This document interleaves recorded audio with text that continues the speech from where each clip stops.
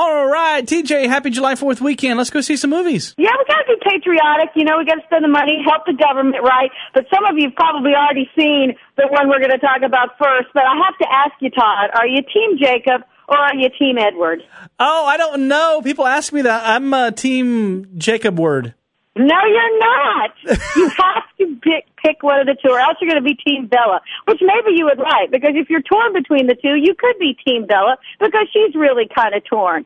I was always Team Jacob, just because I thought he was cuter and he had a hot body. But after watching Eclipse, I understand the dilemma Bella has choosing between the two of them.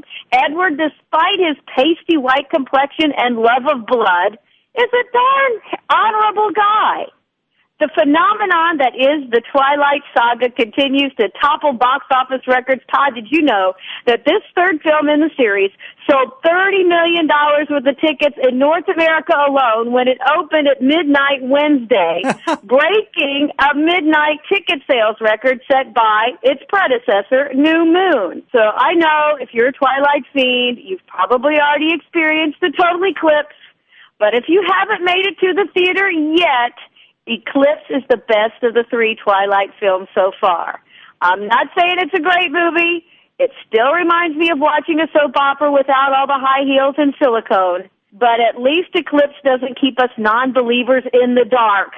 We get more backstory, more action to keep us interested as the vampires and the werewolves unite to protect Bella from evil forces. Super fans will be enamored with this film from the first shot of a half-naked Jacob. Maybe with all the money Eclipse is making, producers could afford a shirt for the poor wolf boy when Breaking Dawn comes out.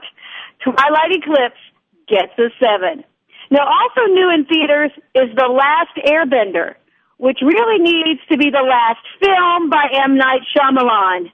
It's based on a Nickelodeon cartoon about futuristic people who can control the elements. It should have stayed on the small screen.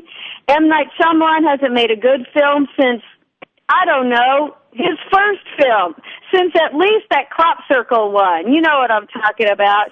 Red box this film if you really feel you need to see it. I'm sure it's going to be in one near you soon. I'm TJ Callahan, and you can hear all my movie reviews on demand at krmd.com. They're in the audio vault.